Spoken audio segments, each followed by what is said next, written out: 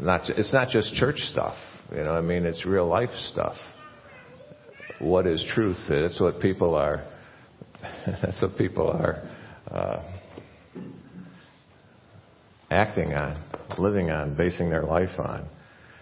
Let's pray together, and we'll get into our message for today. Father, thank you that you are indeed the way, the truth, the life, and we have the opportunity to know the truth. Not only as the person, you, but also as the reality of what is in this world. There's a lot of things that go on and want to pass for truth, and it's just simply isn't. Help us to be very careful where it is that we choose to not only stake our claim, but stand and live and act and live. We live from what we believe to be true. So guide us from your word as we look into it, as we have that opportunity to be exposed once again to your heart, to the reality of what it means that you are the truth. Reveal yourself even more, we pray. In Christ's name, amen. Jude, chapter 20. No, it isn't. There is no chapter 20. Verse 20. Verse 20 through 25. There is only one chapter. If you're using the Pew Bible, page 1125 in the Pew Bible.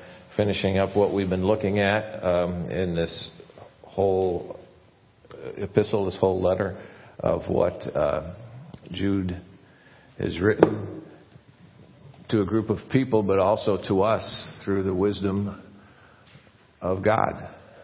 Something that he has made available to us as well. So the book of Jude, if you're wondering where it is, page 1125, or else get to Revelation and back up one book, and that's it right there. So drop down to verse 20. We're going to take these verses in a couple of sections, so don't lose your place once we pause here. Verse 20, but you, dear friends, as you build yourself up in your most holy faith and pray in the Holy Spirit, keeping yourselves in the love of God, expecting the mercy of our Lord Jesus Christ for eternal life. Have mercy on those who doubt. Save others by snatching them from the fire. Have mercy on others, but with fear, hating even the garment defiled by the flesh. As I was thinking about these and how these verses start out, we really need to intentionally stand in Christ. There's an intentionality that needs to be there on our part. We need to be very intentional with this. Notice how he begins, how this verse begins. And once again, he says, but you. What he's doing is he's drawing distinctions between those who are in God's family, those who are God's children. He's drawn a distinction between those who are God's children, those with a relationship with him, who have come to Christ for forgiveness, who have that relationship with him and were brought into his family. Distinction between those and then those false teachers who are the cause of the division that he talked about in verse 19. Again, this is just flowing through from what came before. And he is talking here that there's a contrast, there's an intentionality about us that needs to have us stand out as God's children. Now notice what he says. In order for this to happen, how is this going to unfold? He says, you put in the effort. Notice he says to build yourselves up in the most holy faith. To build yourself up is that whole indication that you are putting effort into this, an intentionality that is there, an on-purposeness. That's a word now. Webster will no doubt add it to their dictionary this year. So if we're building ourselves up, that what this means is we're going to remove those habits that are false and those habits that work against living life in Christ. That intentionality means we will intentionally remove from our life those things which work against a relationship with Christ, those things which draw us away from him, those things which are false. We need to stop holding on to. We need to stop supporting those things that are false, even though it might be popular. It's not a question of what's popular. It's a question of what's true. It's not a question of what is acceptable in society, but a question of what does God say. What is acceptable before God? What is the direction that God gives us? Work to know. Build yourselves up. Work to know, that which is true and that which is in line with Christ. That this is something that is in line with Him, in which He is fitting with His character, with His being, with His teaching, with all that He is. The fact that He's the way, the truth, and the life. Something that is, everything that's in line with that is what we're to be pursuing. Stop participating in, stop propagating opinions and preferences which divide. This is what he talked about when he was talking about the false teachers. He's saying there are those things that divide, and we could be divided over. You realize there's whole denominations that exist because they argued about baptism? Not just whether you should baptize or not, but how you should baptize or not. Perhaps you heard of this one group called the Baptists.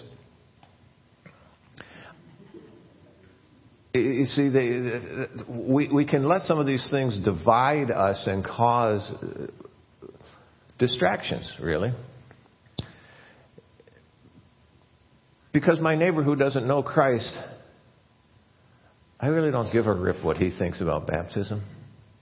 If you need to be baptized in order to join a particular individual church, or whether, if you were baptized, that in a different church, I can still accept that baptism, or whether, you were baptized, and some of you, you'll be fine with this. Whether you were baptized as an infant or an adult, I don't really care what he thinks about that if he doesn't know Jesus Christ. He needs to know Jesus Christ, and I'm not going to let the differences in my arguing and distinctions about what I believe. Yes, I have beliefs on baptism, and ones that I think are biblical. But I'm not going to let something like that divide me from others, because this is what he's talking about. Those who worked brought up divisions. He says instead, work to connect with others. Work to connect with others on areas of agreement, areas where you do agree. That Jesus Christ is the only way to the Father. He is the way, the truth, the life, and no one comes to the Father but through Him. This is what he said. As a way of being clear. We've talked about that before. Now when he says here, about build yourselves up, that's a command. It's worded as a command, that this is what we are to do. Now it's a command to the church and to individuals. But really, collectively, the individuals are the church. So a church can't have that belief unless the individuals within that organization, within that group, has that belief. So he's talking to both of those. We're to help build each other up. Notice how he describes it. In the most holy faith. Build one another up. Encouraging one another. Well, man, people need encouragement. You want to change things. You want to change the world for some people. Start encouraging them. Whether it's the cashier at the fast food place you stopped at, or it's your neighbor who you don't know what went on in their life during the day. You don't know what goes on inside those four walls. And some of them need encouragement. Some people, all they hear are discouraging things. All they hear is how they need to do things better, how they need to change what they're doing, how they encourage. Be an encourager. In the most holy faith, he says. And building each other up in that most holy faith is encouraging, and it's also using your gifts to serve one another. That's why he's given gifts to the body. He has given everyone who has a relationship with Christ has been given, a spiritual gift. Now, don't get all hung up with this stuff. What he's talking about is he has gifted you to be able to serve the body. That's the purpose of those spiritual gifts, to serve the body, that together we might be even more than we could ever be apart. And it's also by spending time, together and teaching one another by example and by the word. Both of these come up as he goes through this. Notice, he says, part of building yourself up in a most holy faith. And then he says, praying in the Holy Spirit. Now, this doesn't mean, I don't believe that the thrust of this is, means, I don't believe it means speaking in tongues or groanings. those aren't excluded, but I don't think this is what he's talking about here. I think a big part of what this means in praying in the Holy Spirit, I think a big part of what that means is being led by the Holy Spirit in your prayers instead of being led by your own opinions or led by your own feelings. Certainly you can express your feelings to God, but when you're praying, I think the praying is getting connected with the Holy Spirit and having that. It's praying in harmony with His Word. It's praying in harmony with His character. It's praying in harmony with His being is what you have here. It's praying knowing that He is the Lord who loves us and gave Himself for. It is praying knowing He is the Lord who loves us and gave Himself for us, and He is not our servant to do what we want.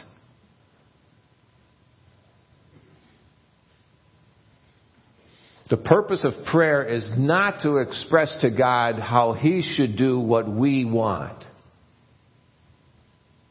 That is too often the whole end game for prayer for some people. And when he says here, praying in the Holy Spirit, I think it is that getting in touch with God and realizing, I really think one of the biggest changes in prayer, now, prayer does change things, but I think the biggest thing prayer changes is me, the person praying. Where I can begin to understand the heart of God more. Let me remind you once again, God is not confused about the situation you are in. He is not missing some of the little details. He is not overlooking your personality. He knows all these things. He knows all these things. He knows what is best and what is the outcome. And my prayers more and more have just been, Lord, this is where I'm at. Please show me. Help me to understand, because I know you are not confused, and I know you love me, and I know you're not just getting a big kick out of it, calling a few angels over. Look what He's doing now. That's not what God's doing. You see, and it's just revolutionized. Really, my prayer revolutionized in the sense of it's changed the whole way I go about prayer, and I believe this is what He's talking about when He's talking about praying in the Holy Spirit. In the Holy Spirit. You're not asking the Holy Spirit to come and join you. What you're doing is you're going to join God in the prayer. This is what I believe He's talking about here. And notice it says in verse 21 also to keep yourselves in the love of God. In all you do, even as you are praying, keep yourselves in the love of God. Keep your actions, your words, your thoughts in harmony with the love of God. This is what he's talking about here, that your actions, your words, your thoughts are all in harmony with the love of God. Keep yourselves in the love of God. Again, this is that intentionality. Keep yourselves there, he said. So, when people see what you do, how you live, they will know that you are directed by God. When people see what's going on in your life, they will know that it's because you are being directed by God. I read a story just this morning about some actress who I don't know. But she is an agnostic. And she issued a public apology to Kirk Cameron. Because Kirk Cameron has been very outspoken about his faith. And she issued an apology to him. And she said, I was just doing what those around me were doing and they thought was popular and a way to do it. And she said, what she did is she went and did a little bit of research on Kirk Cameron and his faith and his testimony and how he came to Christ and how he treats his wife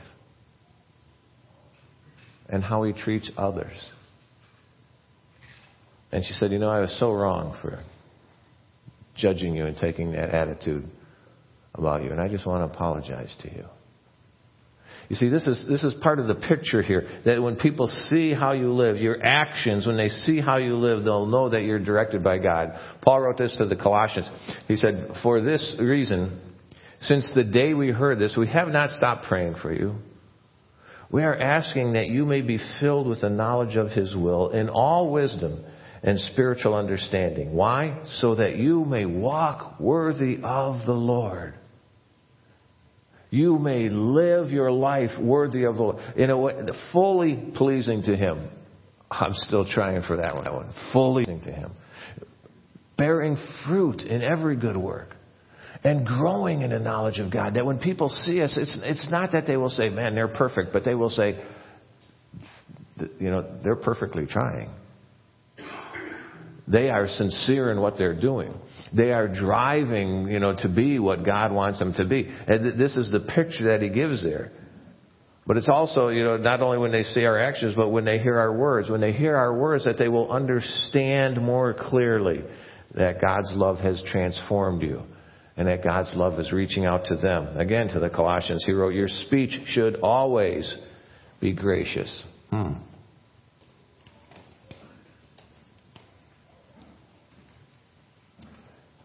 Certainly there must be a footnote here that tells us about those times we don't have to be gracious. Certainly God didn't mean always. Your speech should always be gracious, seasoned with salt, so that you may know how you should answer each person.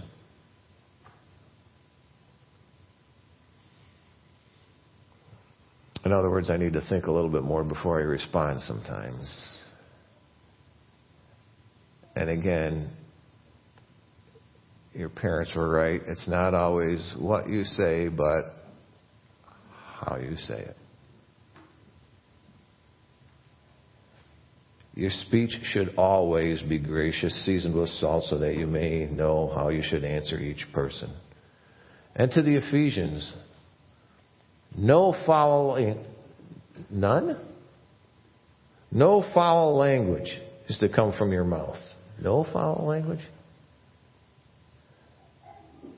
What about this word? Well, if you have to ask, Kent told me one time when I was putting things up on the sign out front.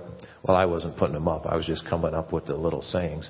And every once in a while, I'd send one to him. I said, what do you think about this? And his reply one time was, well, if you have to ask. No foul language. No foul language is to come from your mouth, but only what is good for what? Building up others. Encouraging. Building up others. Encouraging. Building up others. Building up someone in need so that it gives grace to those who hear. Because it gives grace to those who hear. Because I don't know what went on in the life of that cashier just before I spoke to her. I don't know what happened that this guy in front of me is aggravating the snot out of me by the way they're driving, and maybe they're afraid. Yesterday, Ginny and I were coming back from somewhere and getting to one of the roundabouts. I don't even remember which one anymore. There's so many. There is not only no cars in the roundabout, there is no car in sight, and this guy pulls up and stops. I didn't laugh, and I did. And she knows me, and she could just see it percolating, and she just says, I don't even remember exactly what she said, but it amounts to, everybody. That some people aren't comfortable with. Am I going to allow for somebody else to be uncomfortable with that? One of the things I taught my kids when they were driving, one of the things I taught them as I was sitting next to them and they're pulling out onto a road, and they'd even look over at me. I said, you go when you're comfortable, not when you think I want you to go. And not when you think the person behind you wants you to go. I want you to be safe. So you go when you feel comfortable.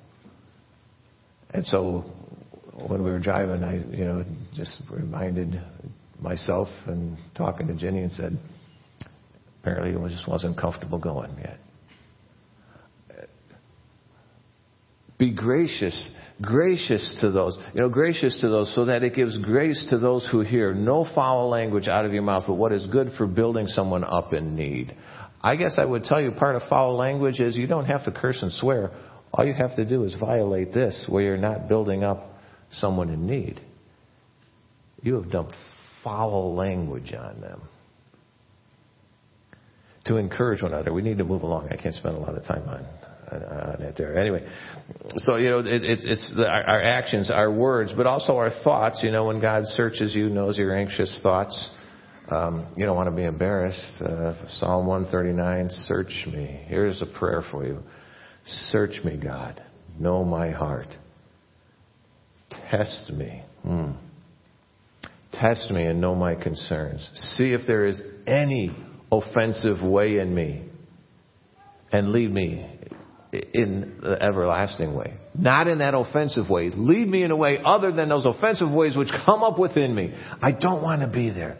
Keep yourselves in the love of God. This is what he tells us here in Jude. Keep yourselves in the love of God in all you do. No exceptions. But do you know what no exceptions. Keep yourselves in the love of God. Always be gracious. No foul language, that you might be fully pleasing to him. This is what it says. This is what God's word says. Don't excuse sin in yourself. Don't excuse sin for others. Don't rationalize sin in your own life. Don't rationalize sin in your own life. Romans 8, Paul makes very clear nothing can separate us from the love of God that's found in Christ Jesus our Lord. He says, for I am persuaded, not even death or life, angels or rulers, things present or things to come, hostile powers, height or depth, or any other created thing will have the power to separate us from the love of God that is in Christ Jesus our Lord. When you're pursuing and living in the love of Christ, you are choosing to live in the direction of God and his word. When you are pursuing that. In John 15, he says, as the Father loved me, I also have loved you. Remain in my love. Make an intentional effort to remain in my love. If you keep my commands, again, an intentionality there. If you keep my commands, you will remain in my love. Just as I have kept my Father's command and remain in them. Pursuing an intentionality. Pursuing living there. 1 John, we looked at this, as we were going through that epistle a couple months ago. It says, for this is what love for God is, to keep his commands. And now his command, it's pursuing, you're pursuing that. 2 John, he says, and this is love, that we are pursuing, walking according to his commands. That this command, as you have heard from the beginning, you must walk in love, that you are pursuing and living there. While nothing can keep us or remove us from God's love, that is when we're pursuing it, when that's what we're pursuing. You see, when that's what we're pursuing, nothing can keep us from that. Nothing can separate us from it when that's what we're pursuing. But we can choose to step outside of God's love by how we live. You can choose to live other than God's love. Don't do that. I think that's the main point of the incident, really, with the rich young ruler that's recorded. Well, it's in Matthew 19, Mark 10, Luke 18. Let me paraphrase the incident for you just to refresh your memory. A man with a lot of possessions, a position of power, an abundance of money. He comes and he asks Jesus, what must I do? What must I do to inherit eternal life? What must I do to be saved? What must I do to be yours? What must I do to have this relationship with you? Now, Jesus knew exactly what was keeping this man from this relationship with him. He knew exactly what was getting in the way there. He knew exactly what was interfering with him pursuing and living in the love of God. And so he tells this man, to get rid of his stuff. Why? Because it was his love of stuff, his love of his position, his love of his money. That was the problem. It just as James, Timothy, what Paul wrote to Timothy. It's the love of money. And here he says this is the problem. So Jesus tells the man, get rid of these things, get rid of what is keeping you from pursuing me. Get rid of these things that's keeping you from pursuing the love of God. Those things that are drawing you outside of the love of God. Get rid of those things, he says. Well, we're told then the man chose to turn and walk away from Jesus. Why? Because he wanted to keep his stuff. He wanted to keep his position. He wanted to keep his money more than he wanted a relationship with God. This is that incident isn't about, getting rid of all your stuff. The problem here is he chose to live outside of God's love. Even though it says it made him sad, he chose to live outside of God's love. The whole point of that incident there, not the whole point, one of the main points of that incident there is the reality that he chose to do his own thing, and he chose to walk away from God, and he wanted these other things more than he wanted God. That was the problem for him. Keep yourselves in the love of God, he says. Keep yourselves in the love of God in all you do. And he goes on, he says, and then live knowing, he says, the mercy of our Lord Jesus Christ, that has brought us eternal life. That's what Jude says. We can't buy it. When Simon the sorceress thought that he could buy the gifts of God in Acts chapter 8, he makes an offer. He says, tell me let me give you some money here. How can I get this? Peter answers him, and it says, may your money perish with you because you thought you could buy the gift of God with money. You have no part or share in this ministry because your heart is not right before God. You see, we can't buy it. We can't earn it by our good works either. Isaiah says, all of us have become like one who is unclean, and all our righteous acts are like filthy rags. We all shrivel up like a leaf, and like the wind, our sins sweep us away. We can't earn it by being good enough. Titus, I did memorize in the King James, not by works of righteousness which we have done, but according to his mercy he saved us through the washing of regeneration and renewal of the Holy Ghost. In Holman Christian Standard it says, he saved us not by works of righteousness which we had done, but according to his mercy. It's not what we did, but it's according to his mercy. We're not good enough for it. It's through the washing of regeneration and renewal by the Holy Spirit, a whole new approach to life. And in verse 21 he says, keep yourselves in the love of God, expecting the mercy of our Lord Jesus Christ for eternal life.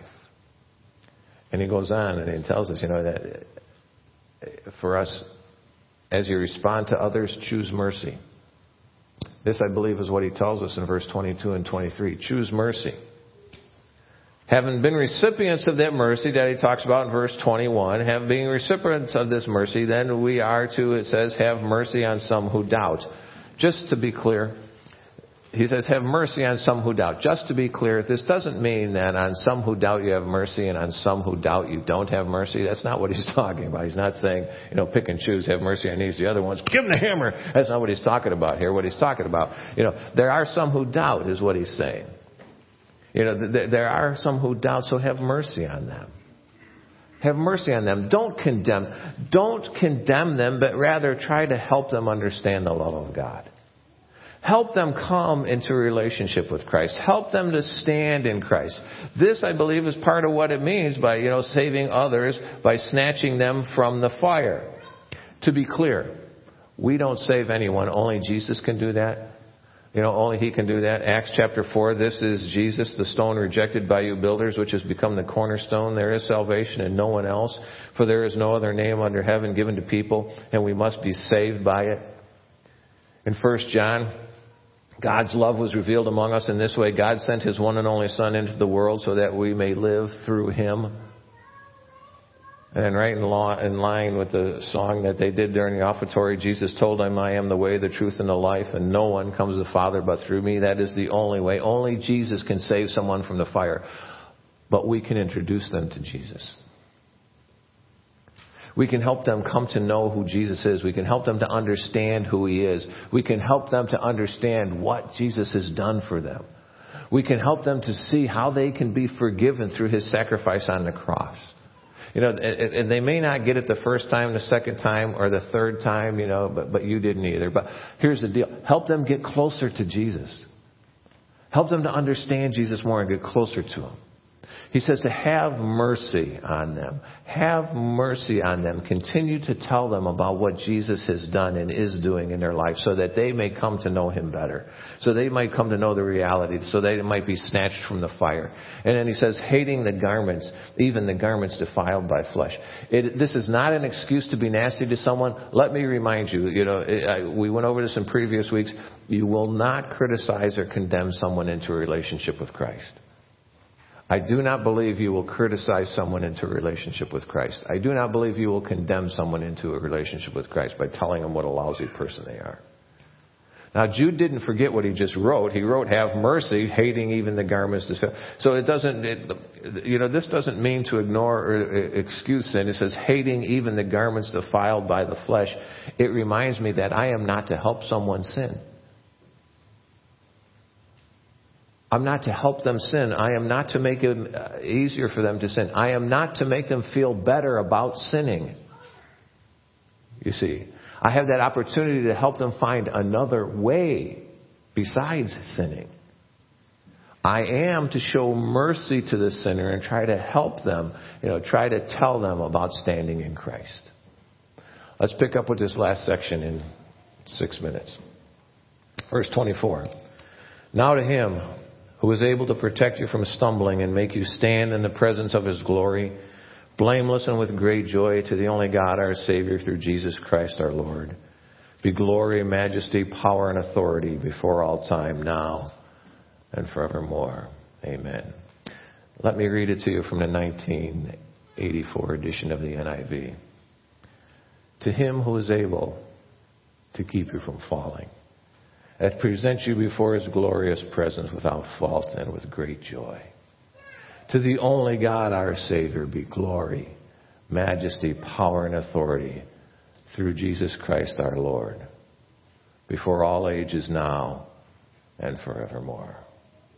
Amen. Perhaps you've heard that before. Here at the end of his letter, Jude is reminding us that we need to live in Christ. We need to live in Christ. We can try to do all that he has said in our own strength, and we will grow weary.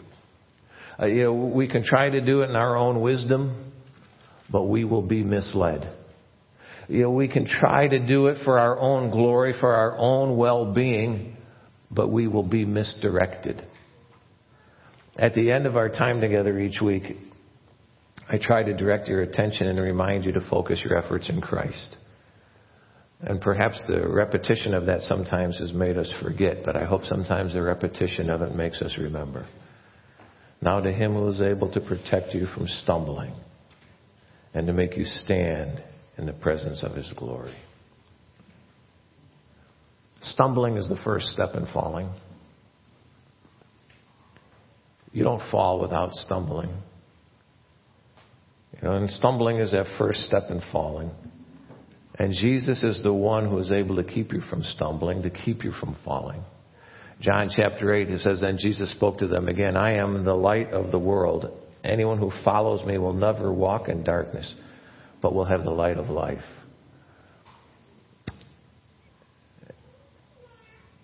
Ever stumble when you're trying to walk through your house in the dark, that place you're most familiar with? That place that you spend more time in probably than any other spot. You ever stumble when you're walking through there in the dark? Ask your little toe. Your toes will tell you. That whole that reality, that light. I am the light of the world. Anyone who follows me, Jesus says. Following him, living him. And in 1 John, it says, now this is the message we have heard from him and declare to you. God is light, and there is absolutely no darkness in him. If we say we have fellowship with him, yet we walk in the darkness, we are lying and are not practicing the truth. But if we walk in the light as he himself is in the light, we have fellowship with one another, and the blood of Jesus, his son, cleanses us from all sin. Live in Christ. Live in the light. He goes on, he said, my little children, I am writing you these things so that you may not sin. Stand in the light. Stand in Christ, and he will keep you from stumbling. If you're living in your relationship with Christ in the light, choosing to avoid the darkness is any of that which is against God. Avoid any of that which is against God, any of that which draws you away from God. If you are living your relationship with Christ in the light, avoiding those things which draw you away from God, you will not stumble. Instead, you will stand in the presence of his glory, blameless and with great joy. With great joy. Sin brings guilt and condemnation. Blameless in his presence brings great joy. being blameless in His presence. A relationship with Christ means we've come to Him for forgiveness. We've repented. We've turned away from our sin. We've changed. We've chosen to follow Him and live with Him. And we're blameless because we're forgiven by His death on the cross for our sin. Ephesians says, praise God the Father and of our Lord Jesus Christ, who has blessed us in Christ with every spiritual blessing in the heavens. For He chose us in Him before the foundation of the world to be holy and blameless in His sight. He makes us blameless. Standing in Christ, living in harmony with Him, brings great joy. So to the only God, our Savior, there is only one God who can save you. There is only one true God. There are imposters who will lead you astray, and this is part of what Jude has already covered in the letter. There are imposters who will lead you astray. They will lead you away from God if you follow them. Don't. To the only God, our Savior, through Jesus Christ, our Lord. Jesus Christ is God. The one, who paid the price for our sin through His death on the cross. The only one. To Him be glory, the honor, and high place only He is deserving of. And majesty, that magnificent place above all others as the rightful ruler. And power, that which is able to get things done. The ability and the wherewithal to make it happen. It's not just words, because He also has the authority. The one with a legitimate right to rule. The one with a legitimate right to direct all things. Before all time, He existed. He existed and held this place before creation. He held this place of all authority, of all power. Even before creation, but also now, today, the present, where we live. He has not relinquished this spot. And forever. The future, whatever will come, He still has the power and the authority. It says, amen. So be it.